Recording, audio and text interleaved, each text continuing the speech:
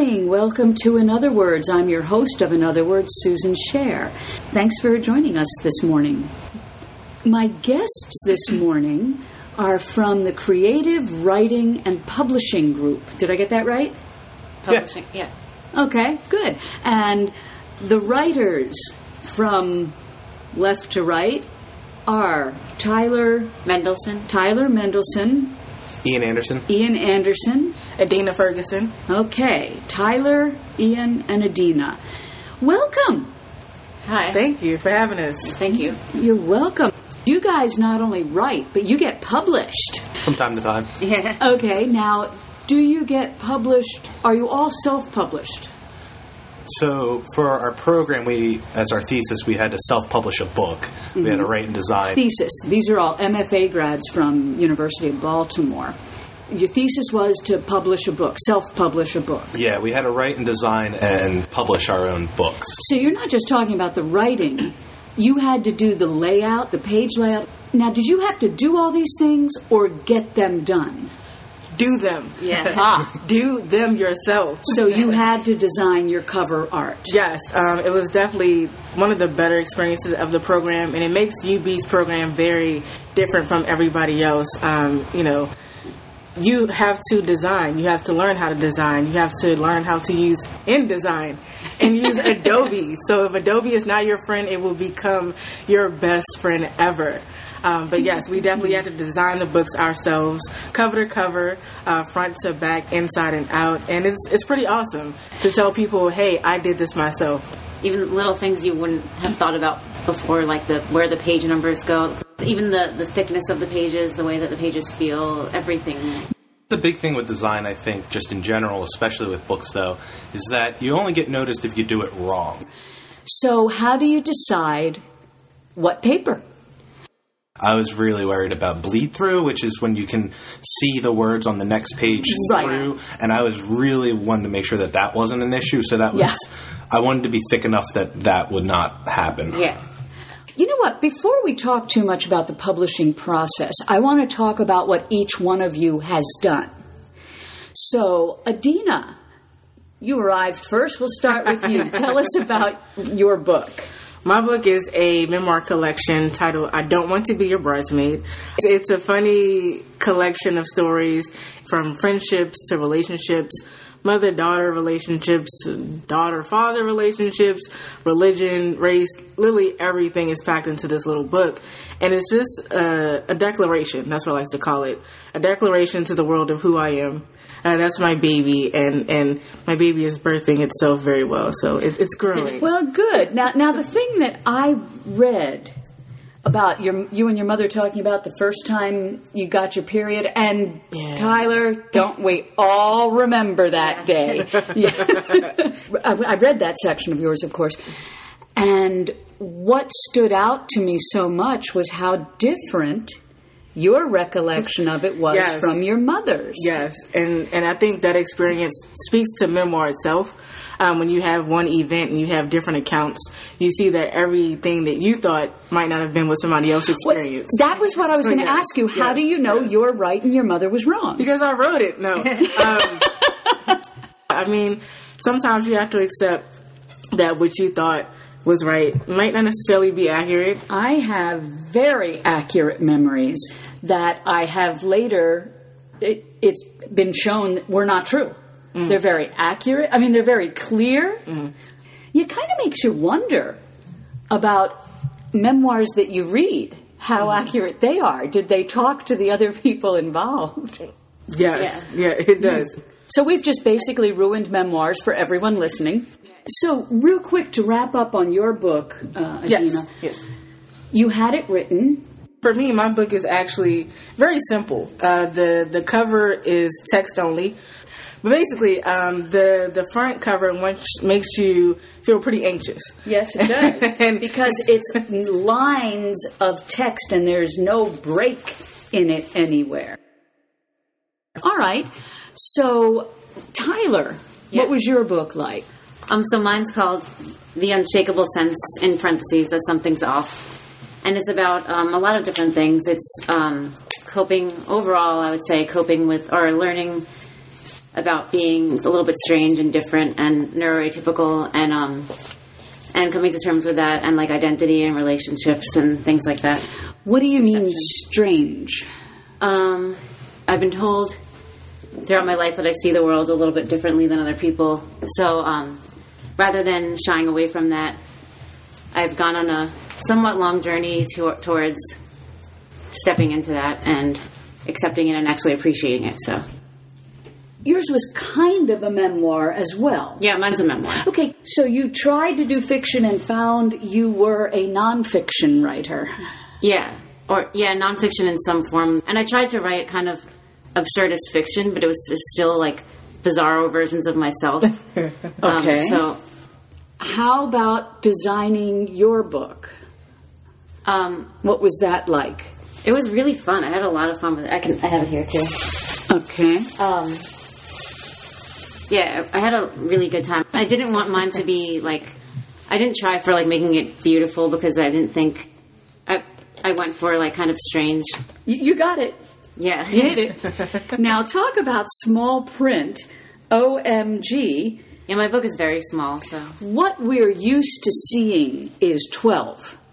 And these in 10 look small. Now that's interesting because if you see a resume in 10, it looks fine. Or a letter.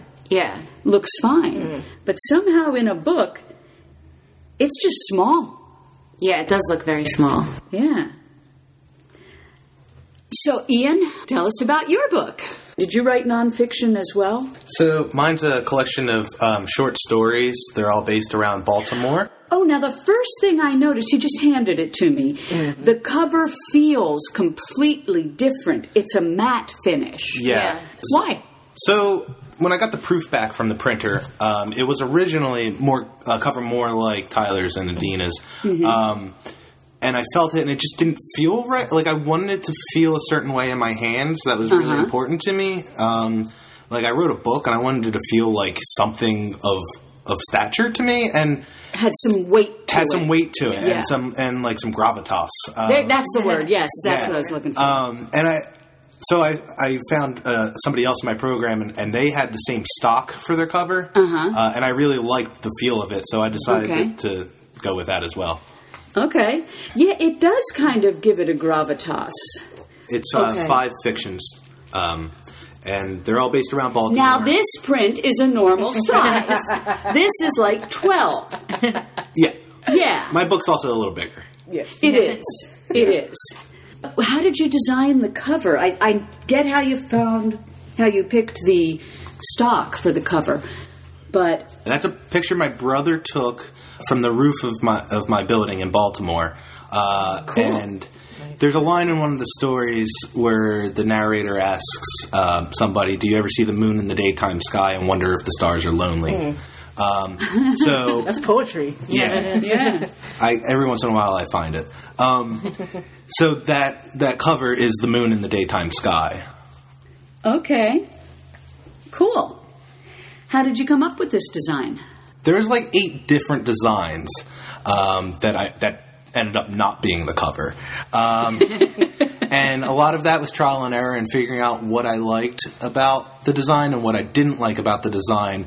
And somehow through that, this cover that it ended up being kind of emerged as what it was always supposed to be. I think what I'm going for is what goes into designing a cover. Anybody? Definitely concept. And I think one thing that I learned when I took a book design class at UB was you don't want things to be so obvious. Conceptualizing things, thinking about the stories that are in your book and how do you transform that into a single layout of a jack. And I think it's kind of hard sometimes when you've read your stories, over and over again. It can be hard to determine what little images or, what print will pretty much tell your story without telling your story in a nutshell of a cover. So, Ian, how did you come up with the concept? I mean, you say you took what didn't work. To me, it says, I think my writing is very sparse, but very forward. It's kind of, I always think of it as like a hammer coming down with each line. That is communicated in So this. I think the cover is very stark and very kind of commanding. And Tyler? When we did this exercise, that was actually really helpful, where we closed our eyes and someone would read an excerpt from their book. And rather than using our writerly critiquing brain, we just said what images came up. And several people, for me, it was kind of uncanny, saw black and white swirling together. Wow. And people had said that they thought that I saw a lot of the gray areas and things, so I wanted to have an eye that had gray in the middle. So that's where you get the gray lines. Okay. Going back to the degree, is there another MFA in publishing arts, writing and publishing arts, that you guys are aware of? I don't think so. I don't know one that does both, besides UB. Couldn't tell you. There might be one out there somewhere. right. Might be. Yeah. Might be one out there, but we don't know. I mean, writing and publishing are so different. Yeah. And there is, a lot of us aren't naturally self-promoters by nature. So that was one thing we had our own books and we had to figure out how to promote them ourselves or we helped each other. But now any author needs to do that. Even if you get a big publisher, you need to do that. Yeah, I think the days of a writer, in the wilderness in a cabin, if it ever existed, and just writing and doing their thing and sending it out and it reaches the world, those days are gone if it ever existed at all. Now you have to be out there and you have to be a self-promoter. And also, it is so much easier. Anybody can publish. Anybody can publish now. So there's just so many more books out there that marketing is going to be even more demanding. Did you guys learn about that? Yeah. We learned about, the publishing industry, how it works. There's different kind of paths to the finish line, and I think we learned about those different paths. Okay. Yeah. If somebody listening has a book, how do they get it published? I would say it starts before you even publish. You need to make connections. You need to get out into the literary scene, wherever that may be. You need to start talking to people because connections are the way that things get done. You can always self-publish. And you can always e-publish. Right. E-publishing is big now. Mm-hmm. Which is probably the most risk-free way to publish. Yeah. There's a lot of options out there for self-publishing. Yeah. I mean, a lot of writing, if you're worried about becoming a published author and a paid author, it's about planting a lot of seeds. Well, you have to be good at marketing or have someone who is.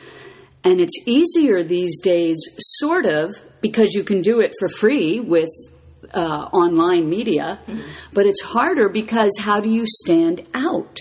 And I mean, I think what goes along with that is the quality of the work too, because you can definitely have. I know I had one of the essays from the book published on a website, and it had about 347 Facebook likes. Oh, one of the things that self-publishing does, it's not necessarily about making any money. Mm-hmm. Saying you've written a book and here's where you can buy it gives you a huge amount of credibility. Definitely. Yeah. Definitely. Like Ian said, it's about your connections. A lot of people do a lot of things within the Baltimore community, and so they're always willing to say, hey, you want to come do a reading at this event? So what are you all intending to do with this? Is this going to be a career? Ian, let's start with you. Yeah, so my 9 to 5, I'm a graphic designer. That pays the bills, which is good. Always need something like, at nights and on the weekends and when I get a free moment here and there. What I'd really love to do is design books full time. Okay. Writing's still my passion, but if I could pay the bills with graphic design, I would be really happy. So, Adina, what's in the future for you? Hopefully I can transition from my regular 9 to 5. My goal, honestly, is to transition to a role where I can write for a living, and then still do my own personal writing on the side. For me, it's just I want to write, period. It can be tech writing or, content writing. that's the one thing this book has allowed me to do. I actually did a partnership with a person who read the book, and she has put me on part-time to do some work with her in her business. So that's been a lot of fun. And how about you, Tyler? Well, I've kind of found myself doing, I found myself being sort of like a consultant for several nonprofits, doing the story of their organization, the people behind, like that they're, serving. On top of writing personally, if I could find a way to do that full time and then write my own personal stuff and have those in combination with each other, that would be amazing. That's exactly. Okay. So you all are going to have this in your life forever in some form or another. I hope. Yeah, that's the plan. Yeah. All right. And let me introduce you all again. Adina. My name is Adina Ferguson, and you can find me on Twitter, on Instagram. My handle is WriteMe511, and you can find me on Facebook, standard government name, Adina Ferguson. And you can find more information about the book. The book is titled I Don't Want to Be Your Bridesmaid, and it's at notYourBridesmaid.com, as well as on Amazon. So check it out, Google it, Google me, and you can find me, and I'll be wherever you want me to be. All right. Ian. Yeah, Ian Anderson. You can find me, iananderson.etc.com. That's also my handle on Twitter, Instagram. Okay. On Goodreads, you can find me under Ian Anderson. Okay. Or my book title, These Things Do Happen. These Things Do Happen. It's an interesting title. Because the first thing you want to know is what things. Yeah, and I wanted it to be like a direct statement of that truth is stranger than fiction. Even though this is fiction, it's like these things do happen. Yeah. Okay. And Tyler.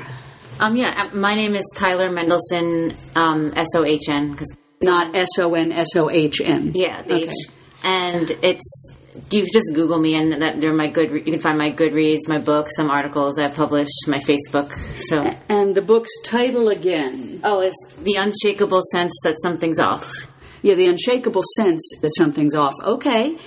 Now, is there anything else you all would like to leave the listeners with? Or have you pretty much said what you want to say?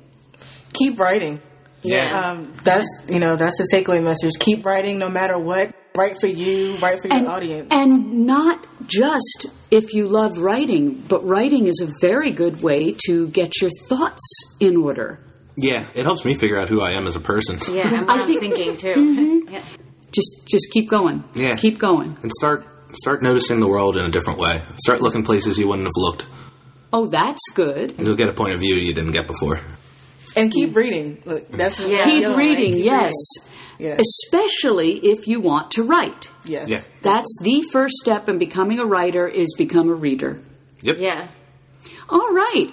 Well, Tyler, Ian, Adina, thank you so much for joining us today. Thank you, Susan. You're welcome. Thank you, Susan. Oh, my pleasure.